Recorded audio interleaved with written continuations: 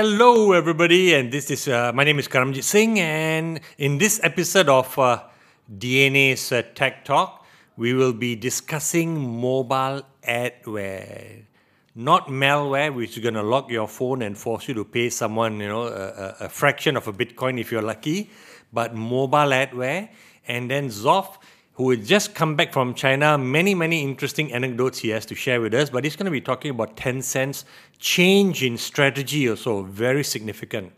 And after that, it's going to come back to me, and I'm going to talk about how Bikesh Lakmichan, a DNA Digirati 50, and co-founder and CEO of 1337 Ventures, has just won the license to operate their own ECF fund, quite significant. And we're going to end with a fascinating snippet from Zoff about how petabytes of data can be stored on a micromilligram of your DNA. That's right. We're not talking about the DNA, the company, but your DNA.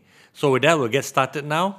And I'm going to go on first to mobile adware. And this is fascinating because I did not know, Zoff, that 98% of Malaysian households, in those households, they browse the internet through their smartphones.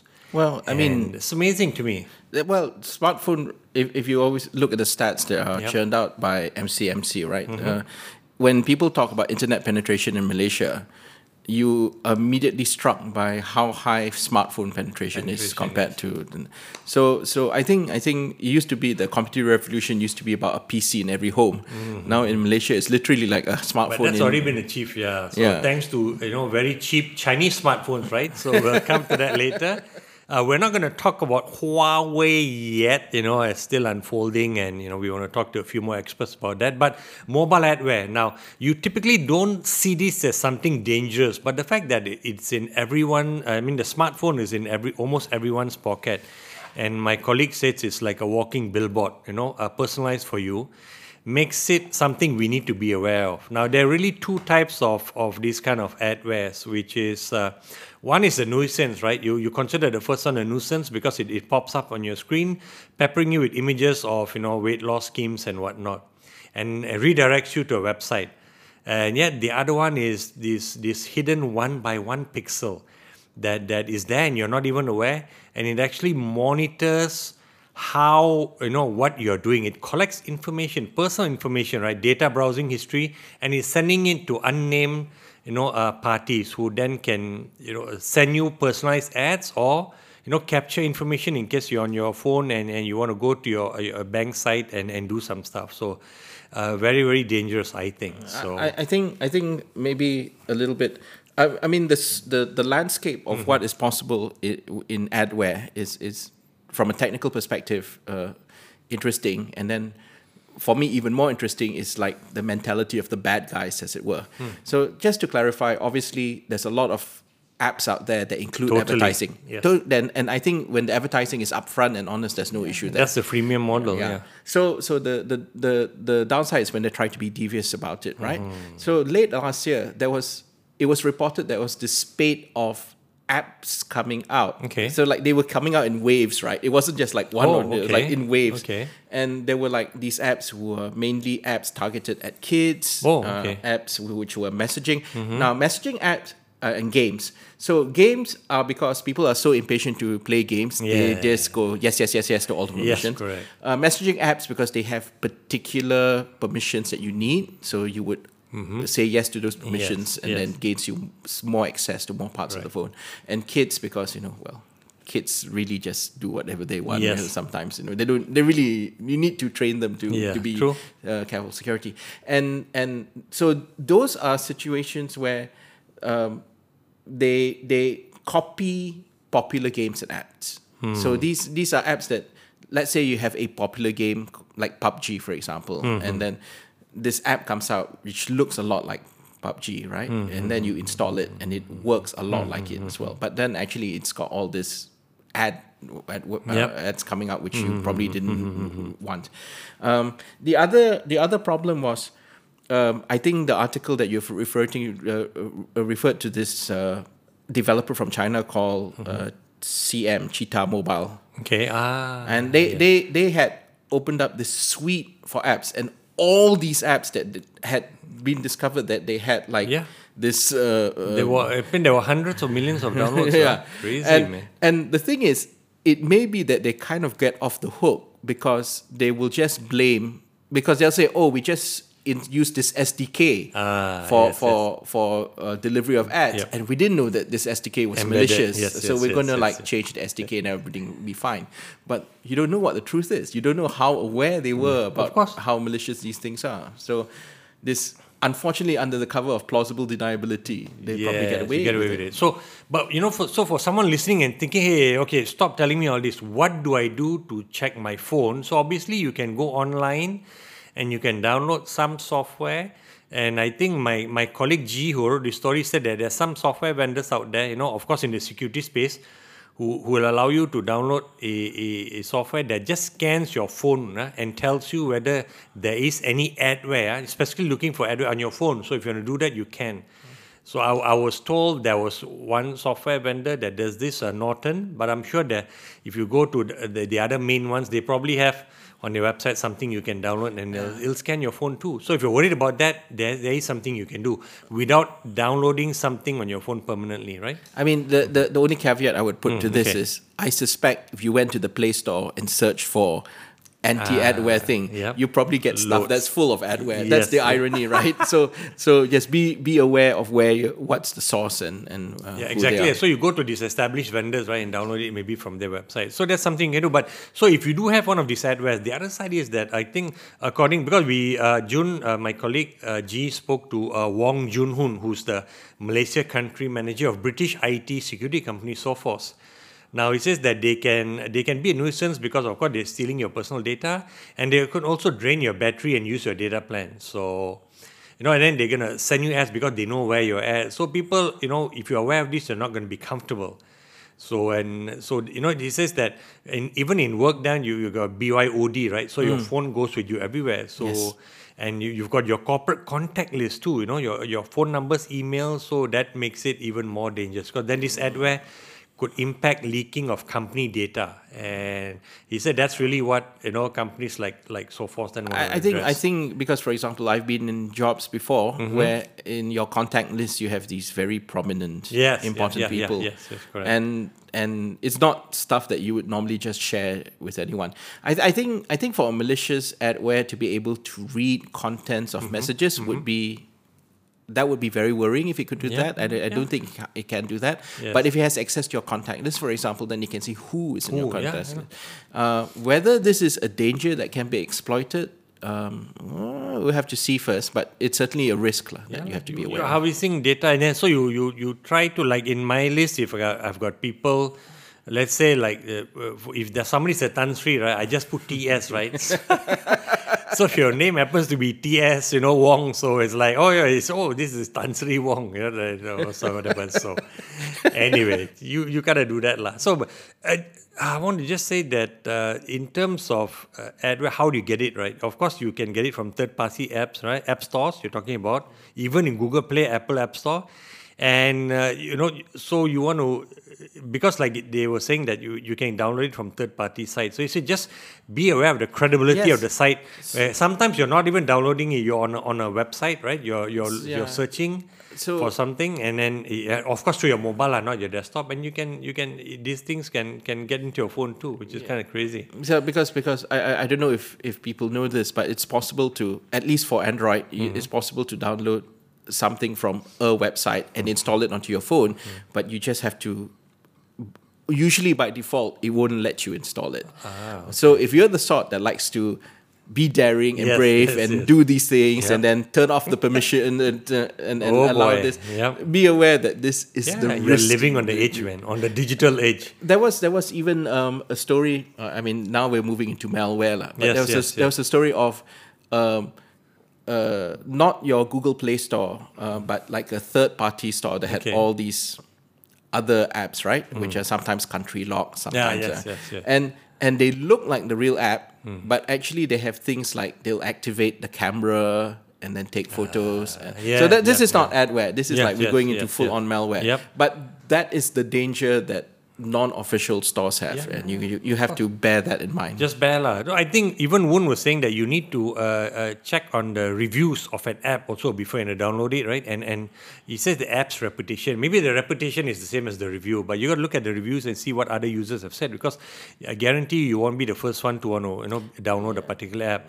So whatever it is, we're saying just be careful out there. Your phone is all critical. It's the window into your soul, I would dare say. Be very careful, right? And that's the reality of living in a connected world. So now we want to move on to Zoff, your very interesting journey into China. So tell us what Tencent is up to. I'm still recovering from jet. I'm recovering from jet lag from a place that's in the same time zone. Same time zone. If that makes any sense. Yes. So Tencent invited us to go to Kunming, and I was not the first choice to go because I don't speak Mandarin. But Tencent was having their big global conference. In fact, it's an amalgamation of what last year they had it as 3 separate big conferences, and this year they brought it all together. So it was like a mega conference. Big bang. I was told that it was 10,000 attendees, participants. I was told, and the main hall only took 5,500 people. Only, that's enough for you, lah. Only. And then when you went downstairs, you saw all these breakout rooms, and they were like, I just lost count how many breakout rooms there were. I mean, in each room would hold a couple of hundred as well. Yeah.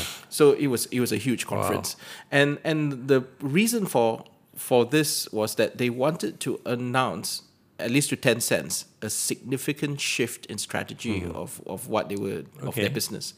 So Tencent, if you know, are famous for software like WeChat. Yes, that's a Tencent program. But also things like PUBG, the game, that's also a Tencent. QQ Messenger. QQ Messenger is another one. They are amazingly dominant in China. WeChat has 1.1 billion users. I mean, that number just blows my mind. Yeah, exactly. Just in China or no, that would be globally, but that would be globally. Yeah, because China's only got 1.3 billion, so it cannot be everyone's. Yes, but I think it's close to 1 billion in China. I mean, it's not a small amount. And if you have WeChat, you have WeChat Pay. Absolutely. And then you have this thing called WeChat mini programs. Yeah, okay. And I can talk about that because that whole thing is fascinating. It's like, instead of downloading apps, you download these programs onto WeChat. Okay. And the question is, why would you do that? Yeah. And they told me, they literally told me to my face, in China, nobody opens a browser to look at anything anymore. Wow. They open their chat program, and then from the chat program, open other stuff. Fantastic. I felt I was mocked for not knowing this. It's not obvious to me. That's why they call it a super app, right? And which is what Grab is trying to do, in Southeast Asia too. But okay, we'll leave Grab aside. Well, I tell you, Grab is a long way from what. Of course, but the aspiration is there. I'm saying, And the financial power. Okay. So Tencent have been very strong in the consumer space. Okay. And what they announced is they want to shift their sites to the what they call the industrial internet. They're still going to play in the consumer space. Sure, you're so embedded, right? Yeah. And the phrase that caught my attention was this, and by the way, this was something that was said in Mandarin, right? Okay. So I had to rely on the translation by their software. Yep. They were speaking on stage, and on the screen behind them, the translation was being showed in real time by Tencent. But they see themselves no longer as disruptors. Okay. Like the way WeChat Pay disrupted finance industry. Yes. But now they see themselves as potential partners to digitize industries. So their proposition to companies is, we have a lot of apps already that make it easy for you. If you use those apps, leverage them, it makes it easy for you to access your customers. Because I doubt there's... I told people that in Malaysia, nearly 100% use WhatsApp. It's the same in China. Nearly 100% use WeChat. Yes. And even if you want to look at something more specific for your own business needs, we have the expertise who can partner with you to do it. And they were not talking about individual companies. They were talking about industries. The word they used was industries. So for example, they've set up a group to do artificial intelligence in medicine. Okay, healthcare. So, in healthcare. So that is like a group that they set up, and they're very, very focused on it. And one of the funny things they said was, one of the spokespeople said, he says, we don't think we're going to make a lot of money from this because we want this to be used everywhere around the world. Okay. And how is the software going to be used in the rural areas if we charge too much for it? Yeah. And you could see the skepticism among some of the reporters, right? But I believe the guy who said it was genuine when he said this. So the idea now is to partner, to form partnerships and to together develop solutions. The other thing that caught my attention was that the president of Tencent explicitly said, look, the GDP of China, he said, GDP of China is very close to that of the USA. The US. Okay. But our workers are only 1/8 as productive. Yeah. And if we can digitize our companies, digitize our industries, we will outstrip. Close the gap. Outstrip or close the gap. Okay. That was the closest I had about the China-US trade war, right? Okay, that was the closest thing. I guarantee you it's in the back of all their minds, right? Yeah. I mean, they were asked about it by the press. Okay. They didn't want to answer any questions. Really, yeah? Sensitive, okay. So I mean, the fact of the matter is, Tencent, the thing that I came away from that conference is that they are very eager to prove themselves and very eager to show that they are on par with the best in the world. And beyond just a consumer tech play, right? Interesting. Yes. I think the president, what's the president's name again? President Martin Lau is the president. Martin Lau. So, but I think also interesting, he said that, look, we don't want to be a disruptor anymore, right? We want to be an enabler to help you, right? Maybe disrupt yourself so that, you stay relevant. So very interesting, very good, interesting points there. This is the beginning phases of their strategy. So let's see how they execute on it. And maybe next year they'll invite you back to China. And then you'll have downloaded the right WeChat, pay, wallet into your phone where you're not struggling for acceptance. I think Karam, you're trying to tell me I have 1 year to learn Mandarin. No, and they get the right WeChat wallet into your phone also. Because WeChat Malaysia, even if you have loaded up your wallet, it doesn't work in China. Yeah. But for that, you got to buy Zof Teh Tarik to ask him more. So we're going to just take a quick break and then come back after this. Ever wondered what leadership is all about? Is it developed over time? Or are people just born with it? We believe there is a science behind leadership, and we want to help you understand it. Take this journey with us as we hear from renowned leaders from all over the world, over our range of shows, tackling key spaces in different industries today. Leaderonomics, the science of building leaders. Okay, and we're back now and going to quickly jump into talking about 1337 Ventures, which has received a permission from the Securities Commission of Malaysia to run its own equity crowdfunding platform. And the decision to apply for this, according to Bikesh Lakmichan, the co-founder and CEO of 1337 Ventures, was a no-brainer. And why does he say that? He said that because, look, they've been running a pre-accelerator that helps you validate your idea or your product, at the alpha stage, which is why it's called Alpha Startups Program, right? It's so actually only a 5-day, intense program for you to decide and for you to gauge, and they have mentors, of course, helping you. Not for you to gauge. Actually, the mentors also tell you whether the idea is great or not, the product is good or not. And this helps you validate that you've got something really substantial and you can focus more time and effort on it. So he said that what 1337 does is, because they've also got a small venture capital fund. So when for each of their cohorts, and by the way, they are now at cohort 23 now. Batch 23 currently going through is actually a fintech focused cohort, and it's supported by Bank Negara Malaysia, which is why it's a fintech cohort.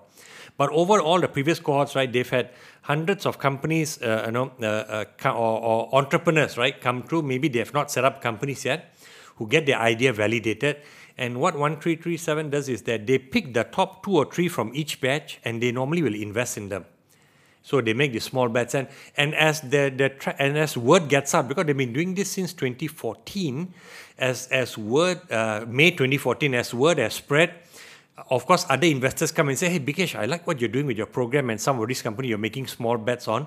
Can I ride along also? So sometimes so Bikesh said, hey, we got so many requests for this.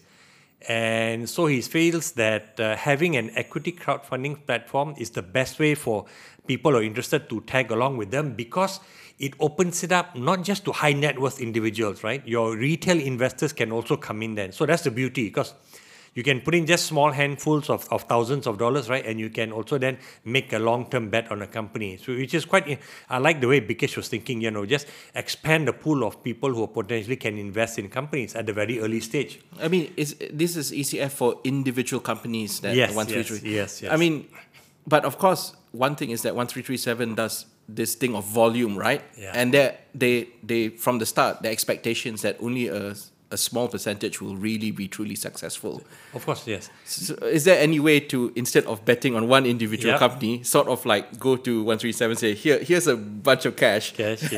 and then you decide where you want to. I think you invest in their fund because they've got 1337 Ventures, so you can. And I don't know whether that's a fund. Maybe that's just their own funds, or they have some investors putting in money there. So, but it's a small tight pool, and the fund is already closed, right? So maybe they can do it for the next fund. So I'm kind of like thinking ahead for Bikesh, but I'm sure he's got his strategy all mapped out. But right now, those who are interested have this option. So, and Bikesh likes it. He said, he said over 1,000 entrepreneurs have gone through the alpha startups, right, to test and validate scalable products and ideas. So, which is kind of cool.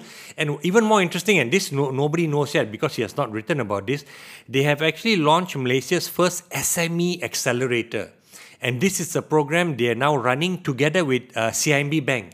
And I think it's only open for CIMB Bank SMEs. So it's a value add they're adding to them to say, help, we help you accelerate the development of your product and bring in experienced, people to help advise you and counsel you. And so you've got startups at the alpha, right? And you've got brick and mortar companies, right, at the accelerator level. So those who graduate, and of course, the few companies who are judged as having the most interesting product or that made the most progress, he said then his fund will invest in them, and those companies then will naturally, if they want to raise more money, can get themselves put themselves on his ECF platform, and I think they're going to call it lead pitch, I think, right? So they're gonna I think the name is there in the article now, I forgot, but you can read the article. So they want to just, hey, you go on a platform, you want to raise more money, and a lot more people then can bet on you, and they'll be reassured because this is a company that 1337 Ventures has also invested in. So I told Bikesh, hey, what about those? You typically pick the top 3 from each batch. You say these are, we think, the best 3, but there may be other more promising companies. Are they going to be able to list on your platform? He said yes, they can also list. But he said in the early stages, the companies that they're going to put on the platform are going to be those that most of them they have themselves invested in. And the idea is smart because you want the early few companies to be successful, right? Because then the investors there will start talking about it that, hey, this company we invested in 1 year ago is really doing well now, I'm really happy. And that word of mouth spread. So they're not in a rush to get a lot of companies, on the platform right away. They do it slowly and well because you're still at the early stages of Malaysia's, alternate funding environment. And this will help them just gain more traction so they get more people interested to bet on companies subsequently. And they've also, by the way, very important before I wrap up, coming up with a digital alpha startups version, because he said they only can have 3 intake cohorts a year, even though it's only a 5-day program, but they only do 3 batches a year. But now if you digitize the process of how they run the alpha startups, anyone can come in at any point, right? Okay, I want to register for alpha startup. I'll go through the online program, and at the end of it, if my idea, my product is validated, my service is validated, Bikesh said that then you'll be eligible to say I want to go straight into the ECF platform. And his idea is baselining it, because he said if you go to the alpha startups platform, everyone then talks the same lingo. Right, they'll be taught to report in a certain manner that investors like, that alpha startups think, that lead ventures thinks is the most transparent, and so you've got a very easy base of understanding the companies and what they do too. So very interesting idea. I think it's further opening up, the space for companies to get listed on a platform, and for more investors, interested investors to come and bet on promising companies, that they think 5 years, 10 years from now could be the next superstar company. So it's a great development, and good luck to Bikesh and everyone who wants to ride on him. So with that, now I'm very excited actually to wrap up with why our DNA can hold petaflops or pentaflops of data, and why this is a step closer to Mars. Yeah, so that's like DNA is in Digital News Asia, and there's DNA is diribose-nucleic acid. So we're talking about the organic DNA here. DNA. So this was a presentation by a company called Catalog. They're based in Berkeley, I think. They're based in the San Francisco area. Okay. And this came about because you were at the MIT conference, right? The MTech conference. That conference that just keeps on giving, because they invite weird and wonderful characters to come and present. MTech, by the way, is EMTech. EM stands for emerging, right? Yes. Emerging. That's right. Yeah. Okay. Whereas usually when you talk about saving data, you save them on hard disks, you save them on flash drives, USB drives. So what these guys are trying to do is they're trying to save data on DNA. Wow. And why would you save data on DNA instead of hard disks? Correct. Because DNA takes up so little space in comparison. Okay. So I think the headline of the title of the article is 200 petabytes of information, a single gram of DNA. Wow. Perhaps to put it into context, during the presentation, he said, look, if you want to travel to Mars and you want to bring the world's knowledge with you to Mars, right? You can bring like large truckloads of hard disks, or you can bring a suitcase of DNA, and just the idea of someone bringing a suitcase on board a spaceship and saying this is the world's knowledge in here. But there's just a powerful analogy.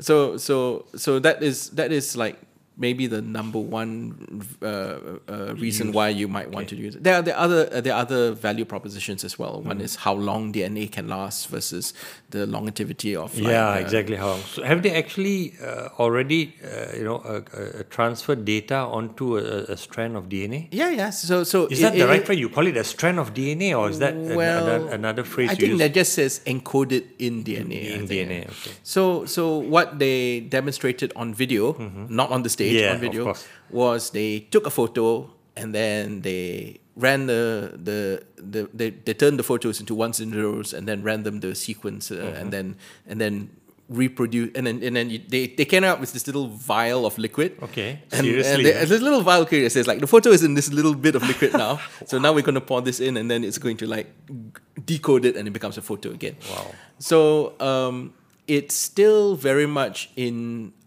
trial as a trial, I say. Yeah. But what was meant to happen this year was they're meant to develop machines to help you do it faster and better. Course, yeah. So, by the way, these are this is like a scrappy startup. Yep. Okay. The other company that's doing this is the small company called Microsoft. Really? Microsoft also is in the same space. Yeah, one of their moonshot bets. Yeah, they've only been doing this for half a decade or so. Wow, that tells you how incredibly difficult it is. But it is incredibly difficult. How promising it is for people like a company like Microsoft to keep devoting resources, right? Well, and for this startup too to get in that space. When Microsoft first started, when in 2016 Microsoft announced they successfully encoded 200 megabytes of DNA for the very, very, very cheap price of $800,000 US. Yep. So the trick is to do this cheaper and faster. It will happen. Well, come on, all our listeners out there, they can send their DNA to this company called what is that? That's the company in 23andMe. 23andMe, right? Yeah. And which is run by one of the startup founders who did the Genome Project. Craig Ventier, right? Yes.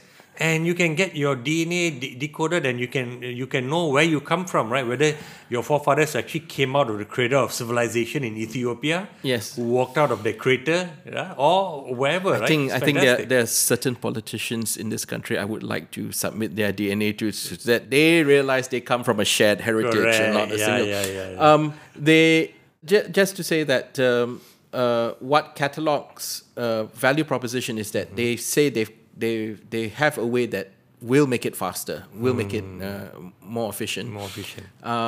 They're looking to trial it out. I mean, like to trial out with companies by the end of this year. Okay. This is what they said. Progress, man. That's progress. Exciting, huh? Terribly exciting. Yeah. Just science fiction. This is what I think when I But they're super smart people working in it. The fact that Microsoft there's validation that is promising. So we'll leave you with that thought, and maybe it'll trigger your own, science fiction idea for you to work on over the coming weekend. Mm-hmm. So this is Karamjit Singh and Zof Azmi from DNA signing off. You've been listening to Leadernomics FM, the science of building leaders.